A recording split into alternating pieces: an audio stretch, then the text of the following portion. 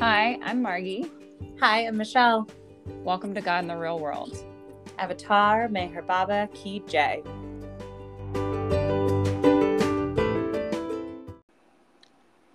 Hi, everybody, and welcome to another episode of God in the Real World.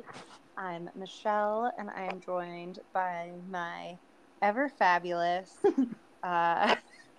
I always get so anxious whenever I do this. I know. Ever fabulous, beautiful, just like phenomenal, strong woman co-host Margie Connor. Margie, say hi to our fans. Thank you so much, fans. Michelle, thank you. I feel like, Michelle, I've listened back to the last couple episodes, and we've both just used the same adjectives to describe each other. Every time. Because we're running out of things to say. Anyway, welcome back to another episode of the God in the Real World. Love you, Michelle. We have a very exciting guest today who is going to take us on an adventure that Michelle and I probably will never go on in our own lives. So today we are joined by Merwan Keller, who's going to talk about the metaphysics of what Baba said. Say hi, Merwan.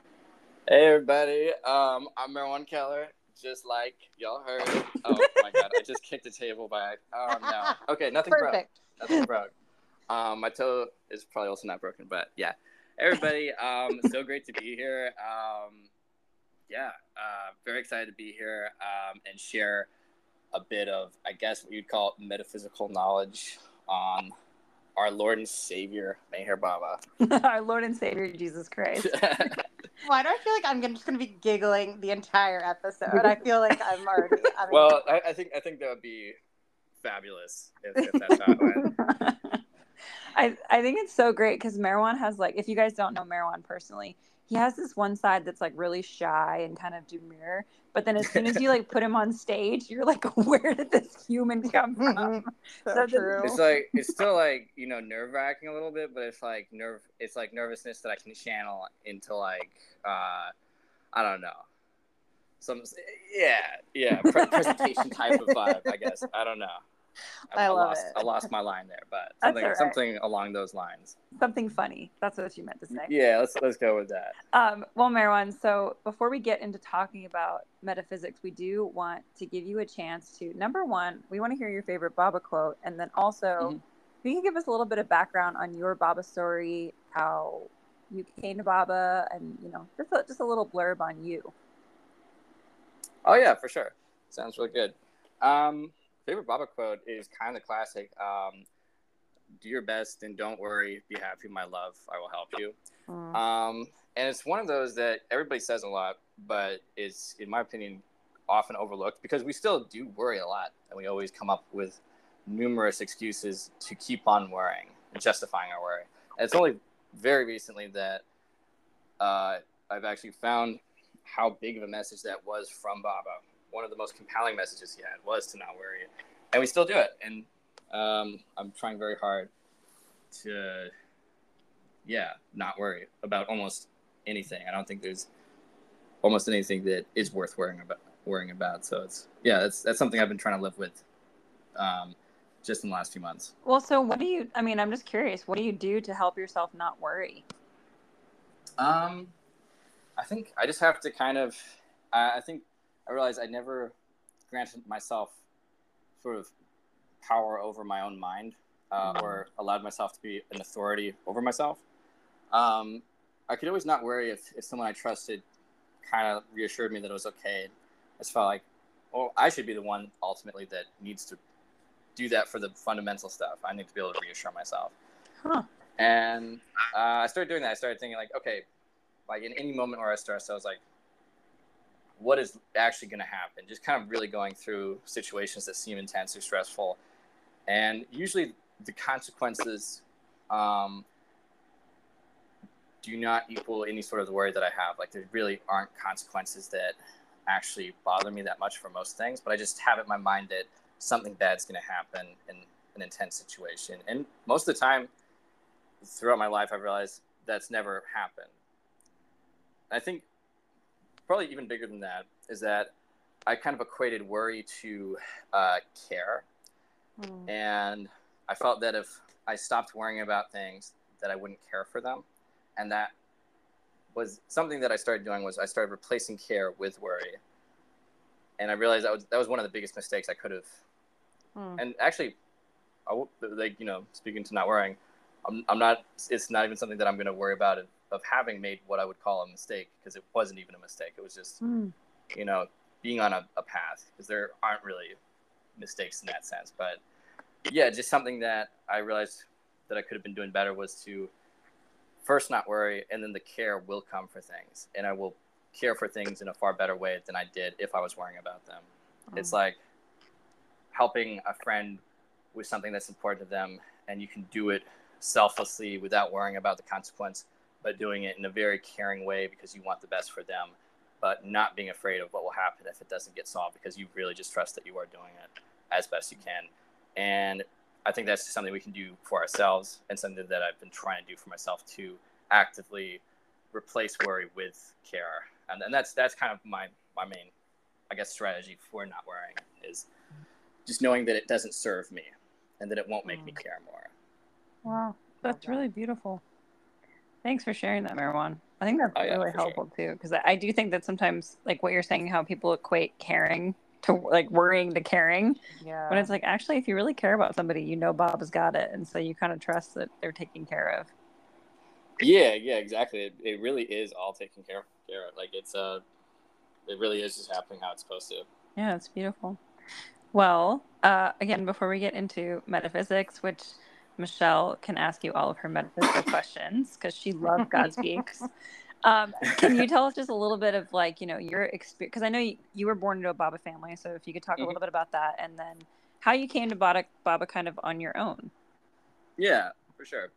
So I was born in a Baba family, and it kind of seems like it was similar to like a lot of Baba people's upbringing, where we were just kind of involved in the center, and we made our trips to Merabad, and it was just a huge part of my early life, where it was like I was surprised to find out that most kids my age didn't know about Baba.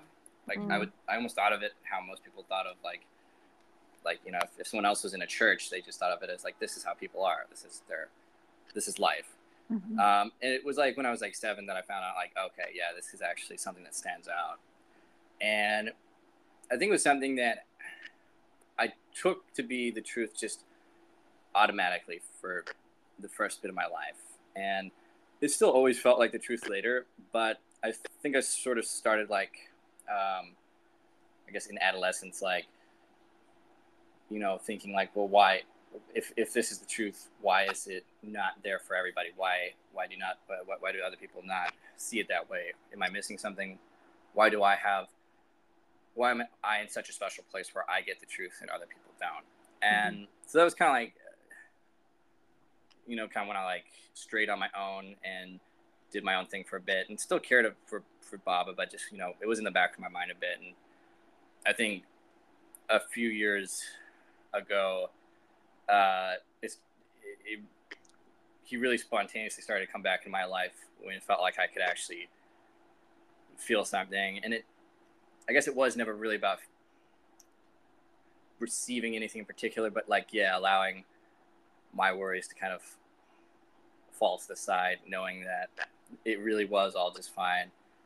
And that's kind of when I started really looking into things and reading the discourses, and then later God Speaks, to try to understand what was going on, because it all of a sudden was like a powerful drive for like, well, what is out there, what is the truth? And it felt like this is the only real place I could look.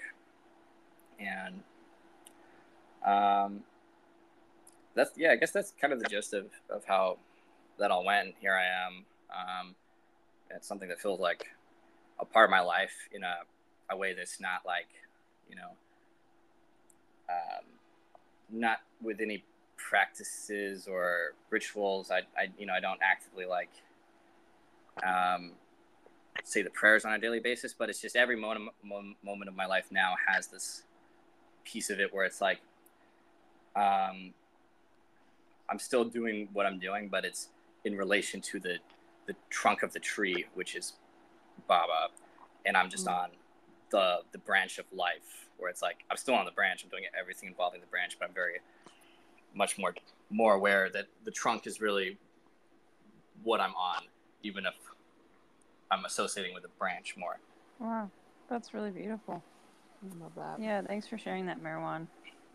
Oh, yeah, I feel sure. like we asked you to come on for metaphysics, but now I'm like, dang, let's just talk about some other Bob stuff. No, I'm just kidding. Yeah, I mean, anything that comes up, like, I think it's all really fun to talk about. And I think they all kind of like tie hand in hand. Like, to me, like, that really does have to do with the metaphysics, what I was just talking about. I think seeing the metaphysics in a lifelike way was like that big thing, because it all seemed like this cosmic craziness going on in the background. Like, okay, like, I don't know anything about that, just words on a piece of paper describing it. But then it does take shape in life once you start looking at it like that, I think. Yeah, wow, that's really cool. So with that being said, I know Michelle and I gave you a prompt of kind of like, what are your top 5 coolest things that you can tell people? Because I've not read God Speaks. Mm-hmm. Michelle, have you read it? Yeah. Okay. I have read parts of it. I was saying, I've said this on other podcasts, but I was telling Merwan before we got on here, and Margie, I was saying that I think God Speaks is a prank book. Because when I read it, it's like I'm reading the same words in different orders. Like, I feel like there's like all these things where it's like, the life is not the blue, it's the red, and then it's like the blue is the red is the life, and I'm like, I don't understand. Yeah, it's written in this very specific way. It was very frustrating to read it, because it doesn't, it's not kind of written to flow. I think there's kind of a reason for that it's like, it's kind of hammering things in over and over again. It's kind of like that experience like Baba had with the Mondali, where it's like, they're not like the Mondali during that whole like through a lot of their challenges, they were not like necessarily always happy and comfortable with like the work they were given, but it's just pounded in like that they just repeated these actions over and over again, because they could see clear to the, I guess, end. I think that's kind of like God Speaks. It's not trying to impress with any sort of poetry. It's not going to sound. It's not like the words are not going to dance in a way, like, but it's like just that repetition where it might even be uncomfortable to kind of read. But yeah, I guess that's kind of like the way I'm looking at it, where it's it's kind of just tough to get through. No, I love that, and that's why I'm like, I feel like it's one of those things where I like was getting more frustrated trying to read it than like anything else, and I was like, you know what, this just isn't for me at this time in my life. Yeah, and I think like you don't need to ever read the books. Like I think a lot of people kind of like equate that with like, well, how knowledgeable of a Baba lover are you? How like committed are you? It's like, oh, some people like anyone who would brag about how much they've read about it. I don't know. That's kind of, I don't know. Doesn't seem to be within the, I guess, the mindset of all of it. Like there's no way of quantifying it. Yeah. Like it's like, all right, like you can know all that stuff without having to read a single page of it. You can just, yeah. The way I think about God Speaks is kind of like Baba is all compassion. I mean, so Baba did say that there was spiritual charge in the book itself, right? Like, I think he said it was spiritually beneficial just to read the words on the page. Yeah. He put so much energy into it. But the way I see it is like, I don't have a particularly like strong intellectual relationship with the world. And so I don't really like God Speaks doesn't excite me. But the way I see God Speaks is that for those of his lovers who are very intellectually based, it's just like another way for them to occupy their intellect with Baba rather than like, some other scholarly research. Yeah.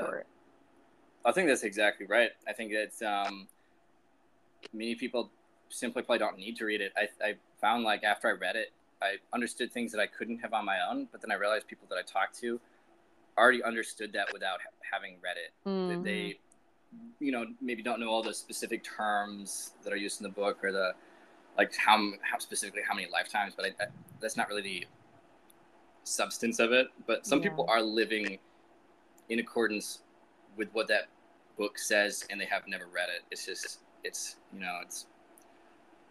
was something that was put there for someone like me who didn't start off feeling like that, and I had to dig myself in. But I think a lot of people were already there. Yeah, that's beautiful. So Michelle and I did give you a bit of a prompt, which was like, what are the top 5 things that are like cool about God Speaks? And so I know you said that it's like hard to quantify just 5 things, but if like, we're going to give you the floor to kind of share what because the thing is, Michelle and I are never going to like do a whole episode where we explain about God Speaks. So for our listeners, what do you think is like some of the coolest stuff that's really been like, number one, that you've seen in real life, and then also just been really interesting to you? Okay. Yeah, I think there's so many things to start with that it's kind of like, yeah, it will definitely flow wherever it's going to flow. But I think just starting with the very, very basic concepts that I think are not even like, they're not locked away in God Speaks. A lot of the other little things that will come up like as we talk are more specifically mentioned if you really get into it. But like the overarching concepts are all stuff that we really know about, which is just, like the progression of the soul, how that all starts, and how Sanskaras play into that progression is kind of that's like to me the trunk of the tree, and everything else from that are just branches. I think everything else that I could like talk about are just very much intertwined with that. So I think that's probably like a good place to start. I'm not sure if that's something I should do a brief overview of, or yeah, go for it. I also just for all of our listeners, so just so everybody who listens knows, Merwan is a counselor at the Usahavas, and he helped run the Metaphysical talk, and so he had a lot of campers like asking him questions, and he was able to answer really well. And so I think Michelle and I can kind of prompt you with some of those questions. But let me say it like this: I am in the beyond God state, and I'm about to embark on the journey of the soul. Can you like walk me through what that looks like? Okay. Yeah, so that's kind of where it starts with this, like, I guess, like the original whim type of idea, like this little tinge of God wanting to know God's self in a way. And kind of like the way I like to look at that is like, there's like the 2 types of consciousness. Like there's the egoless consciousness, which is God, like this just ever flowing consciousness, but without a need to analyze itself, which I guess is why we're here, to, God to analyze God's self. But yeah, that's where it starts. This little tinge, this little vibration, if you will, almost like God wants to know God's self, and that's when the consciousness, like a little piece of that consciousness, starts off on this journey to very slowly understand first itself, and then to understand itself as God. And upon like kind of rejoining, it's God now has this ability to see itself in a way. I kind of like look at that as like a good parallel would kind of be like just nature, in the sense that for humanity, nature, what was, you could have looked at the whole earth as one giant being, semi-conscious of itself, but not really. It's like something that's operating on with all this depth and awareness, but not really able to see itself. And then people come from nature and are just as much a part of nature as nature itself. But somehow we've sort of decided to see ourselves as separate, and we, go off on our own path, and we disrupt the original balance and whatnot. And at the end of the day, maybe we think back like, oh, we're just as much of a part of nature as all of this. And nature kind of just like, yeah, it's like we created ourselves to feel separate from, I guess, the original creator, which is also us, like just nature. It's all part of that same system, but we feel separate. Almost like nature created us to understand itself. So that's kind of how like I like to look at all of that. Like, oh, well, we really are just God. We're just, that little tinge that God created to start us off, and then we go through the progression of consciousness in all these like different states. Is that something we should cover, like just the different states of the soul? Yeah, I think so. Yeah, cover it all. Okay. So that's consciousness goes out and starts off as gaseous forms. And these gaseous forms, I guess, in a sort of cosmic way, are considered to be very powerful. I can't remember if like it was ever said what forms they take, but I think one could maybe even think of them as like the stars.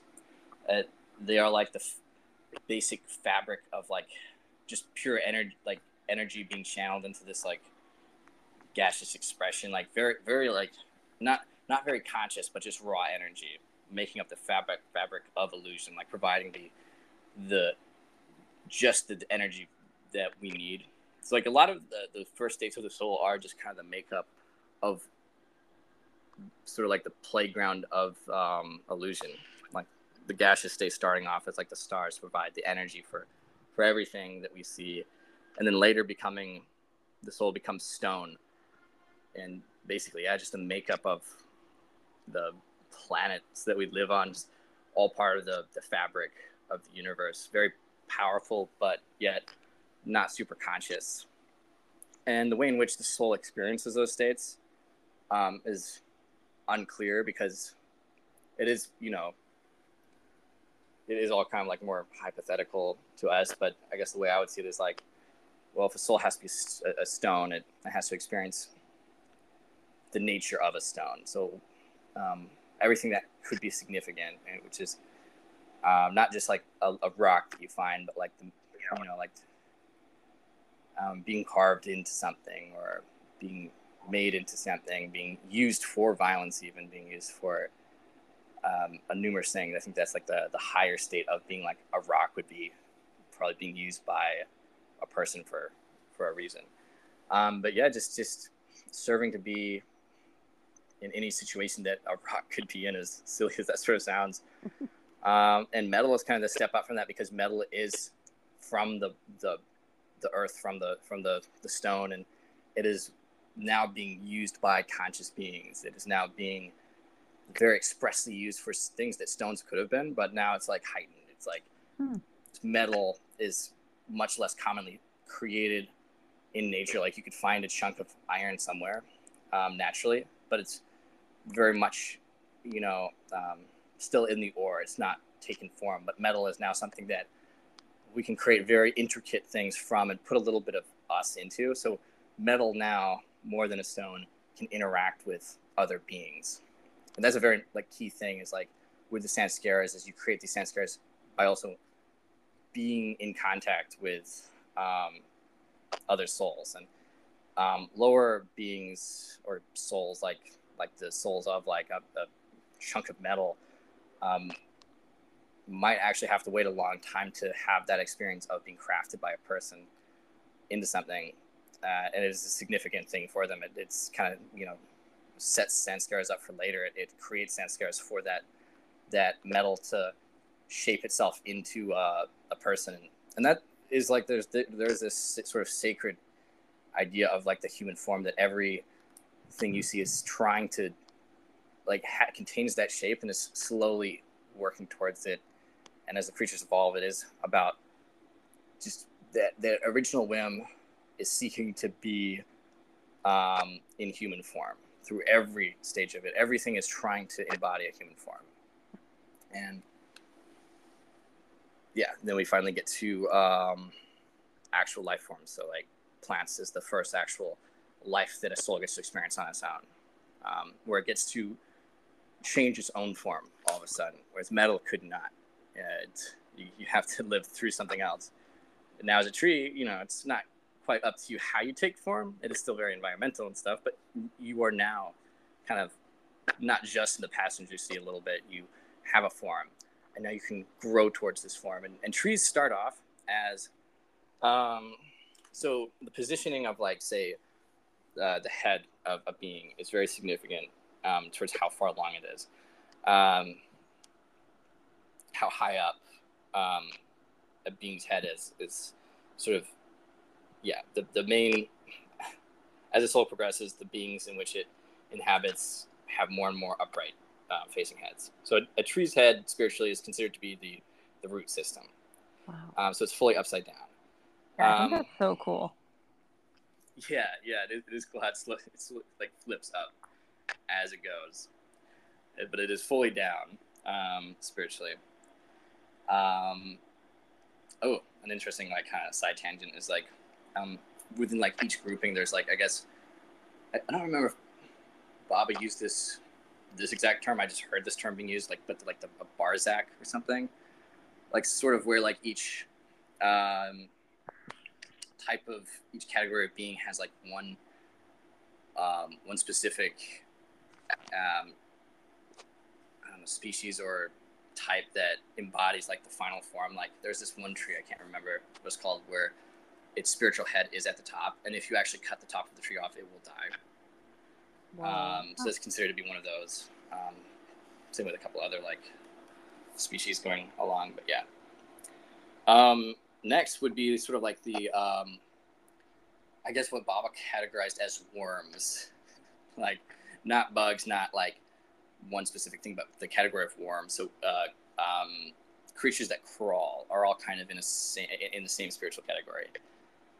So like bugs and reptiles are all kind of considered crawling beings, and they're in that same sort of like family. So yeah, where their head is completely like horizontal and they are very close to the ground. That's also significant how close the head is to the ground. But yeah, so they crawl. And they're sort of what Bob called like semi-mechanical in the way that they are not, it's not just not having an ego, it's having almost no consciousness at all, where almost everything is now just very unconscious expression. Very basic sanskaras taking place, but doing it without feeling too much. Like the actions of a worm are very are quite devoid of like drive behind it, but just like wandering and sort of like wandering and without that slowly collecting and developing these sanskaras, which will express themselves more vividly later on. But it is all sort of that process of like the sanskara is really taking shape. Which will come much more into play later. And yeah, as the soul progresses, the head turns more and more up, and it goes deep down. I think like all sort of, I guess, fish include. I guess I think whales are included in that.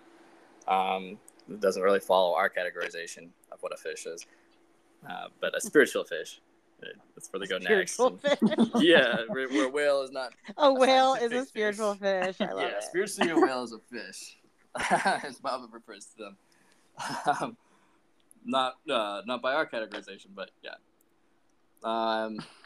Next would be the birds, and they go way up, so they're almost like untethered, which is in itself like a reverse of the fish, like, but still like not bound to the earth. So they need to come back down in the shape of an animal, as Baba calls it. Not like a the more mammal, that you're talking, the more that I'm like realizing how hilarious this whole thing is. But yeah, it all sounds like intrigued. it's all like a whole crazy movie, isn't it?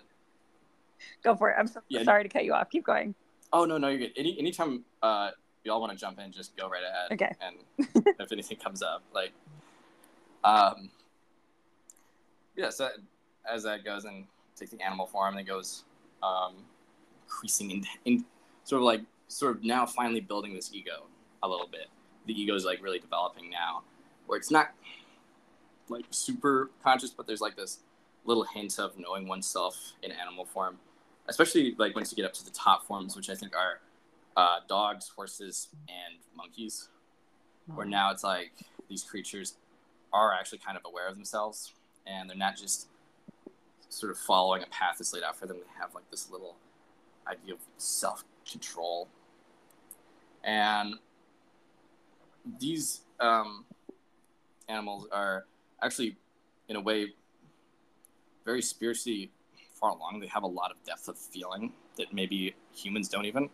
Like dogs in particular, I think they rely a lot more on their heart than humans do. That is something that's very significant about them. They, I think, get some I think I might be wrong on this, but what I've heard is they have some connection to the fifth plane to some degree, where they're aware of things that humans almost entirely are not. They're almost like, they're very driven by heart. They're very aware of how things feel, something that we have to then relearn.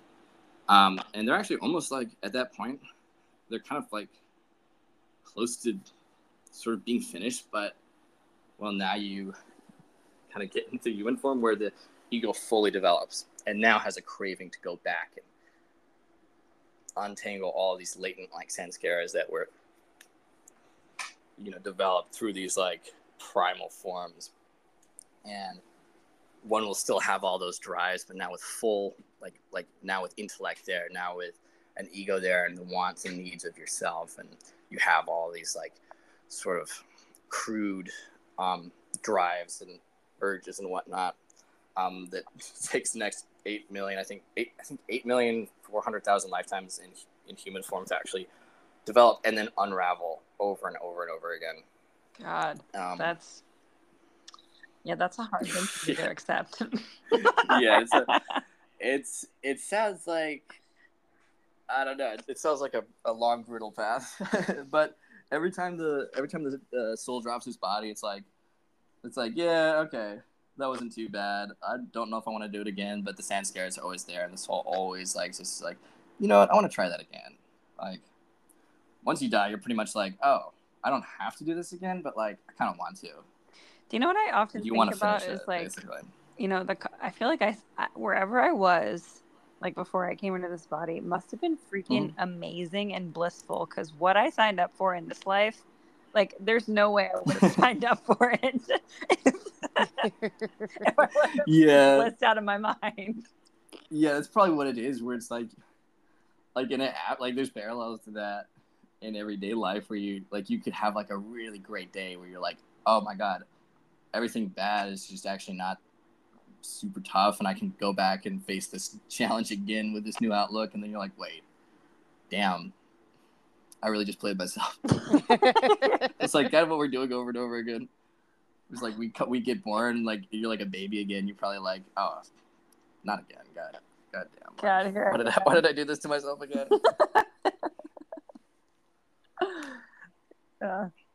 Sorry, I keep interrupting you. Keep going.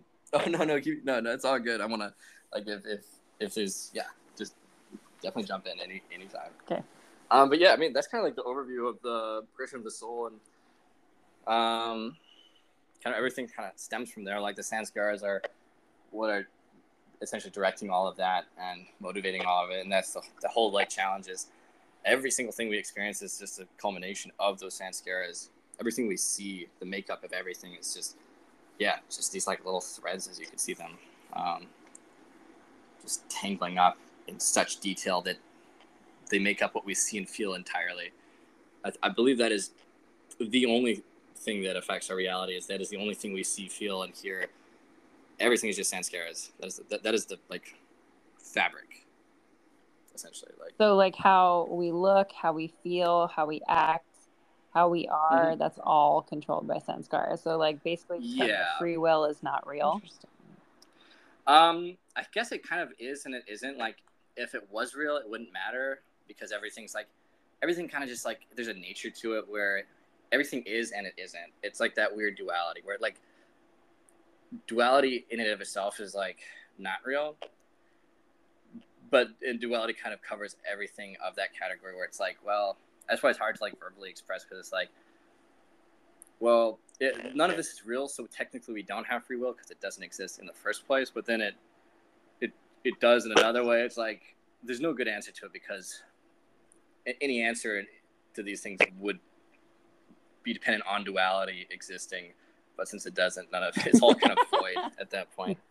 So I don't know. Maybe we sort of have free will, but it seems like it doesn't really matter, because like we're all still going to have the same amount of lifetimes. We're all still going to do the same stuff in those lifetimes. So it's like, maybe we do, but it seems like, what is it going to equate to? Well, the same thing. Okay, well, so then can I ask you, I have two questions. One, I'm going to back burner. My first question that I want you to answer afterwards is, how do we get out of it? So like, can you explain the planes? Yeah. And then my second question is, then, Baba says so much about how like loving him gets us so much closer. And so this might just be like an opinion thing, because I don't really know if it's in God Speaks or whatever, but like, does it really make any difference? If we have a master, it's supposed to make our journey go faster. But if we have a predetermined 8,400,000 lifetimes, does it really make a difference? Ooh, yeah, that is a good question. That is like That is like kind of like that tough thing. But like, yeah, technically, it needs to matter. Well, the whole idea of mattering is why we're here. Like, if nothing mattered to us, we just would be done. That's like what sanskaras are, is this need to like have an answer to something that is answerless. So it so like Baba like meets us on our level by intertwining like himself with the sanskaras, because we sort of use like we look for our answers to we are searching for something that cannot be answered by the tools we have, essentially, but we still look with them, and it's just kind of all part of that piece of the puzzle where like it's another level of like sort of self-identified control over one's outcome with Baba, which I guess is necessary. Like, we have to look in every wrong direction before we accept the right one, which is just not looking, in a sense. So like I think Baba laying it out for us is like us looking for God, identifying all the factual stuff, but still looking for it through the means we have, which is duality, and then eventually realizing like, oh, technically none of it matters. So like that whole concept of like, well, it doesn't matter if you know about Baba or if you sort of follow any sort of practices or find a master or this or that. I guess the real answer, like for me, is still like, well, it'll matter to you until it doesn't, and that's kind of up to you. In a way, not really, because you still have to like try it again and again and again until you get. I think you just try it again and again until you eventually get bored of it and decide like, I'm gonna try nothing, which is a pretty difficult thing to do. Like, theoretically, if you do that sort of challenge, like the sit in the circle for 40 days and 40 nights without eating, drinking, or sleeping, like, yeah, you can actually find God that way. But let's do it, Michelle. We should have a 40-day podcast where challenge. you and I just sit in the. Okay. There we go. God realization challenge. Michelle and I can't even go like challenge. We can't even go like 2 hours without wanting a snack. I don't know. So we gotta make a new TikTok for that one. Can't wait for that. Realization challenge. Okay, but Merwan, so can you explain like, okay, so we've done our lifetimes and now it's like our way out. What does that look like? Okay, so you've done your lifetimes, which means you've balanced your sanskaras to the best of your ability. It's like the whole concept of actually probably the best word is lust, which is like not specifically sexual, but like the lowest form of like love is lust. So wanting to connect, but through the opposite means that one should be. But also denying that is not necessarily spiritually much better. So that's the duality. You go back and forth between indulgence and like mechanical repression. And both options do not lead to happiness for the soul, but they sort of meet in the middle eventually, where you have, I guess, sort of like this blissful indifference towards both of them, where you no longer need to indulge and you no longer need to repress yourself because you do not care anymore to express yourself in that way. And now the soul has reached an equilibrium. But perfect equilibrium, as far as I understand, cannot be found completely by oneself. You get there and just kind of teetering in the middle, but there's still these vibrations running through you where it's like you'll still sway one way or the other because you still have to involve yourself in life, and it's very hard to be indifferent to those workings of life. And you could even get up onto the planes by yourself, but you're still like involved, like you're still experiencing these sanskaras. You're still not ready to let go because you see now the new heights of things, like these beautiful energies, and you could get stuck there, which would be what a must is. And eventually you need a real perfect master to come along and help you out, to erase those last couple bits of sanskaras that are hanging around, which is usually like where you'll find yourself getting caught on the planes where you're almost indifferent to everything and you almost see what you want, but you can't help but to notice the beauty of what is still illusion, where must is at, where you're still seeing these what looks so truthfully like God, even though you know it's not quite God, but you're seeing the much more vibrant expression of God than like we're currently seeing. And then a must will just kind of get stuck. And whether you're veiled or not, you could be doing that while you're veiled, where you're just living a pretty normal life, or you might actually be on the planes in a more literal manner. You still need someone to come along and and free you from that to undo those last little like knots. And that's kind of like how it will look, right? Like in theory, that's kind of like the point you'll get to at some like somewhere along those lifetimes, and yeah, Master will eventually liberate you, I guess. Wow. As far as I understand. Can you explain what a must is, just for anybody who doesn't know that's listening? Right. Must is a god intoxicated person. So someone who is sort of stuck on the planes. It's almost like you can almost compare Must to like an addict in the way that, yeah, like everybody's seeking like this beauty of reality in one way or another, but one might get trapped into like basically convincing themselves that this beauty is to be found in this false outlet that looks very convincingly like something truthful.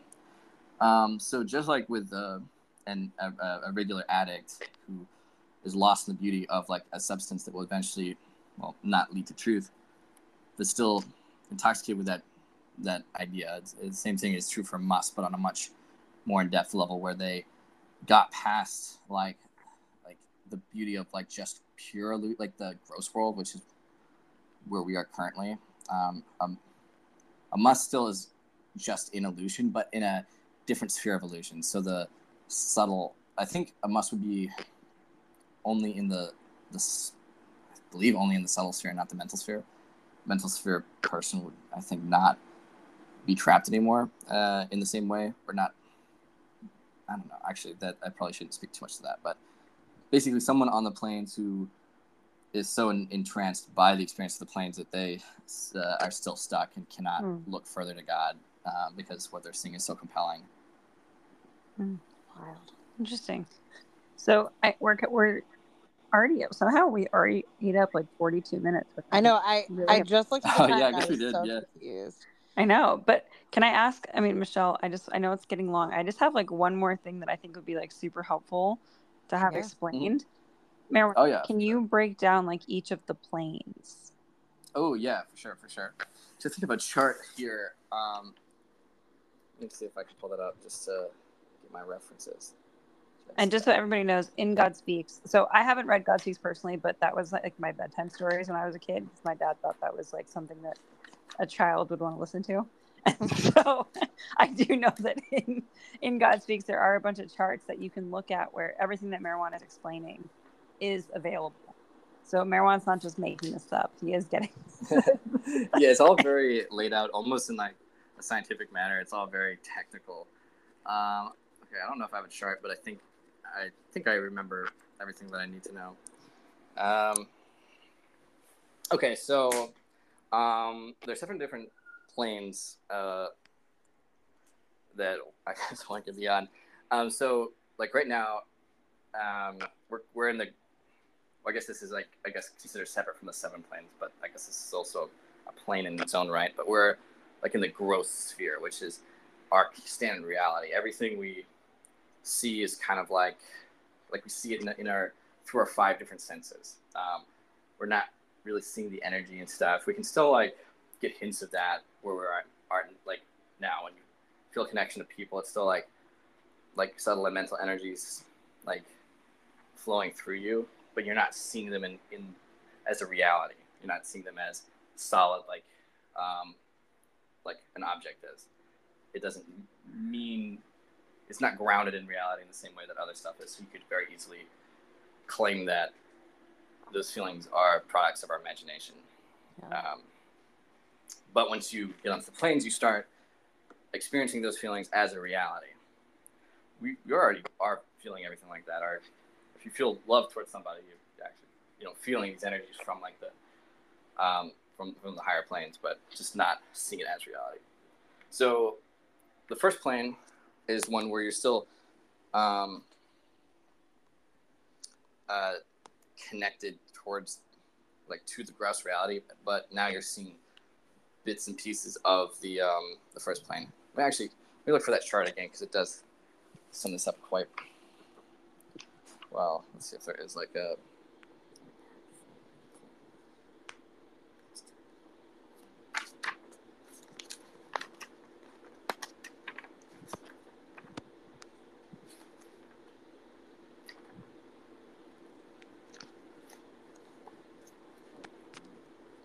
love that there's a whole chart.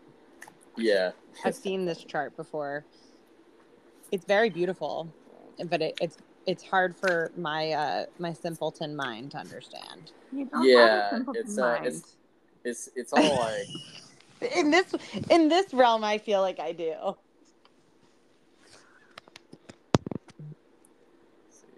I'm taking my second attempt to try to find this. I'm not confident that I will. It's somewhere in God Speaks right here. That's all right. That's okay. There is a chart here. I don't know if it's the one I was thinking of, but I think it is. Marky, while he's looking, what plane do I think I'm on? No, I'm just kidding. Which plane do you think you're on? No, I'm just kidding. I'm like one next to God realization.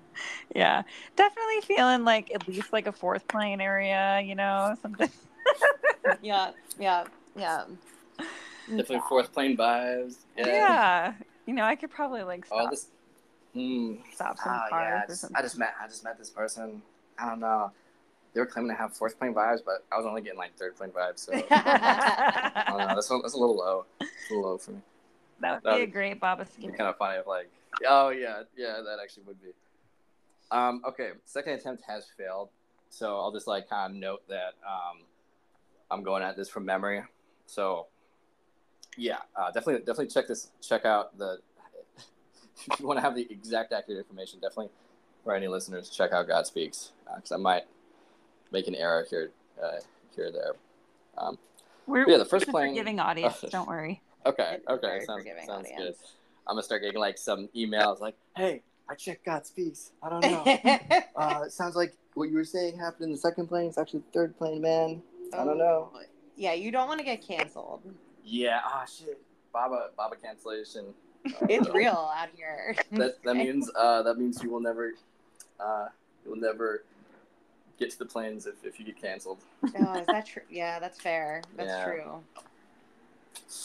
But yeah, so the first plane is more basic stuff. So you will start seeing and hearing. You'll start using your gross senses to perceive the subtle sphere, which is kind of the second one. So there's the gross sphere, subtle sphere, then the mental sphere, which all contain a number of planes. So in the first plane, you'll still be like living in the gross world. You can still comprehend everything that you're seeing around you. You'll be in touch with everything. You can still talk to a person. You'll be doing it from this point of sort of like effortlessness, where it's like you can almost compare it to like talking to a person in a video game, where you're just like much more confident now that it is of no consequence, and it becomes effortless then to sort of go about your daily tasks, as they are so small to your actual best efforts that you can be very involved still in the workings of the world without having to take too much mind to them. You'll still be very capable. But you'll start hearing, smelling, and seeing like these energies that are kind of spilling forth. And you'll be, of course, very entrancing, and you will not really care about your world conditions and whatnot, even though you are still aware of them. I think, as I understand it, it's that just kind of increases up until the third plane, where you're just starting to see all of the fabric of creation in this more energetic form. You're still very much of like illusionary sphere, like the physical realities and the energetic realities. I think, as far as I understand, it's the subtle sphere is more of the energies, like the makeup of the universe.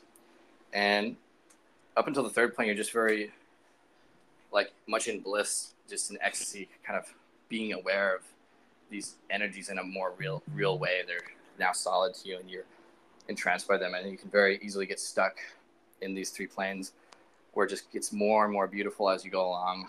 And then you are, I think, once you're in the third plane, you're just no longer really aware of your body. You're still moving throughout reality, and this is where a lot of musts will be, where it's just very just blissful and beautiful. And I don't believe you will really be affected by reality much. Don't think you will have much need to I don't believe you'll have to eat or sleep or do anything really at this point. You just be like on the streets, just laughing and having the best time. Yeah, it does sound pretty good. I guess that's why I mean, you get stuck there. You can easily get stuck there, but it doesn't sound like that bad of a place to be stuck. I suppose there is a reason why ultimately you don't want to be stuck there. And the fourth plane is a particular one where it's like still of the subtle sphere, but now you have gained control over these energies that you've been in bliss by. The fourth plane is one where a soul now gains control over the energies of the universe and could actually create like new people or even whole universes. And often these people are in sort of like almost like spiritual positions in the hierarchy where they're being worked through by higher masters to sort of do the groundwork of the universe. But a person in this position actually might be very tempted to indulge in their powers, even though they've gotten so much closer to God than anyone down here in the regular old world. They're now once again tempted by illusion to sort of making some sort of abuse of this power. So this is sort of warning that's laid out in God Speaks, which sounds quite scary. Like if one in the fourth plane were to abuse this power they have, that they'd actually be sent back to being a stone again. Oh. But it sounds like this rarely happens, that someone, a higher master actually works through these people to prevent them from doing this. So it sounds like it's probably not really something that people need to be worried about. Not that worrying about it would do anything, but yeah. The fifth plane, you're completely safe. Now you're in an entirely new sphere of reality, which is the mental sphere. So like, as there is like this gross world and the energy like worlds that are just more perceivable outside of us, there's the world of the mind where all minds are kind of sort of connected on some sort of level. But it's an entirely new, much more sort of intricate world. And control over the mind is, of course, control over the world outside of the mind. It's someone on the fifth plane need not control any of the realities we see, as they can work through the people that are in our reality. They have complete influence and control over the whole world of the mind. Basically, any mind that exists out there. So fifth planers, I think, do still have some work on this level. That they sort of work through a lot of people on the fourth plane to like help them. And yeah, I think. And as you get to the sixth plane, I think this is a particular one where you have not found God consciousness, but you are like God adjacent, where you're like looking, and everything you see is God. You're not God yet. You don't feel quite that you're God, but you're looking God right in the eyes. You're like it's kind of like looking at yourself in a mirror at this point, as far as I understand. Like you're like, oh, that's me, but it's still a reflection of me. It's still not. I don't feel like this thing I'm looking at the mirror totally. It's still separate. Still, I'm sure, quite awesome spot to be in.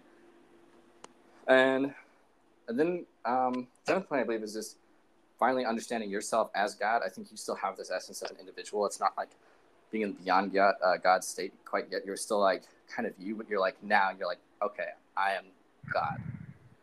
Oh. So it's not, you're still kind of in there, like not slowly. Your actual sense of self would, I believe, fade, but now you kind of have both. So yeah, that is the as best I can remember the process of the planes.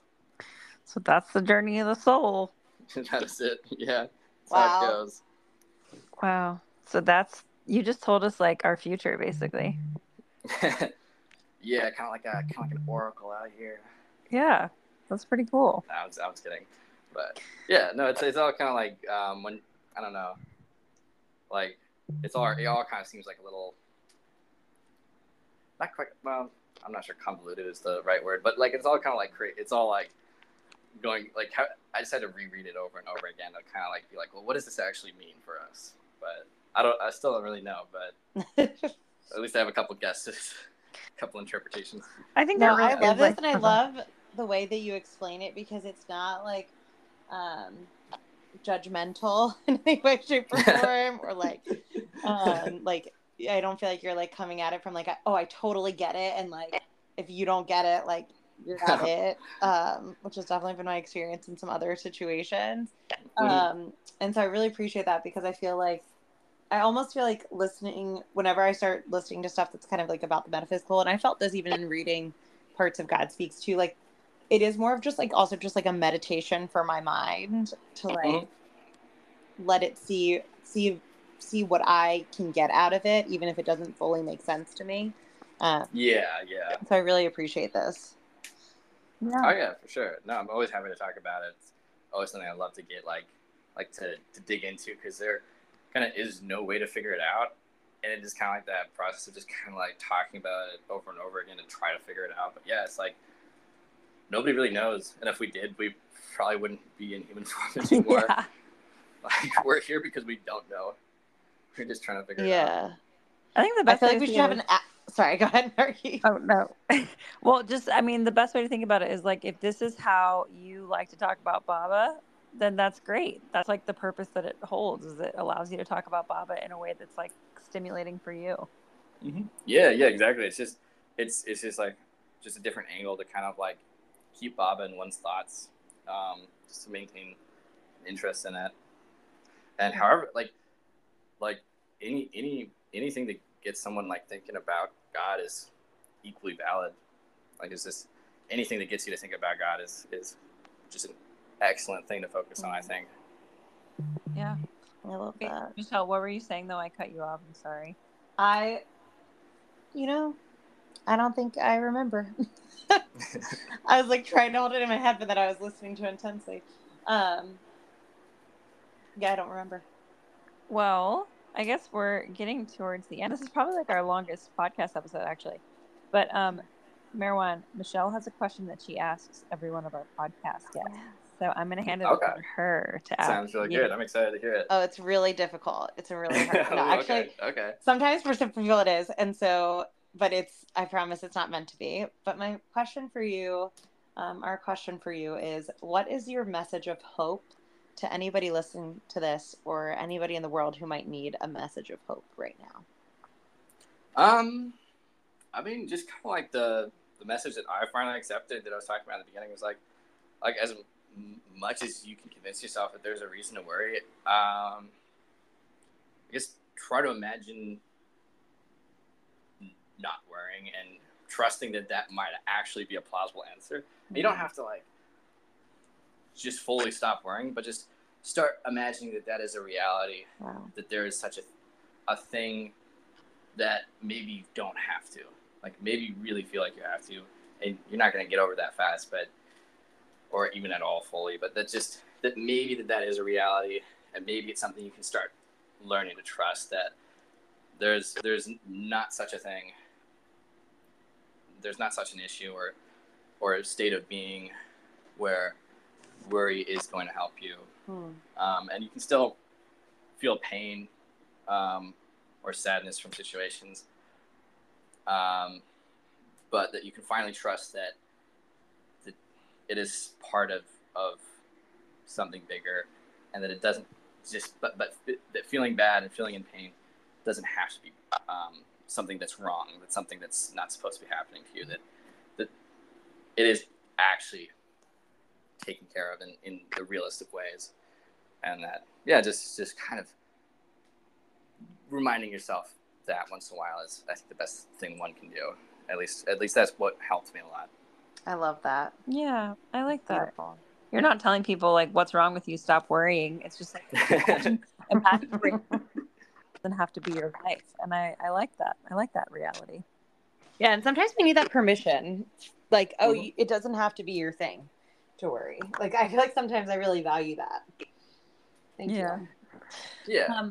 Well, Merwan, thank you so much for taking time to be on here and talk about God Speaks and allow us to have a really cool podcast episode called Let's Get Metaphysical, because that's definitely, yeah, I had a lot of fun. Thanks so much for having me. Yeah, absolutely. So we typically close every podcast out with a beloved God prayer. Would you be willing to take it away for us? Sure. Yeah, definitely.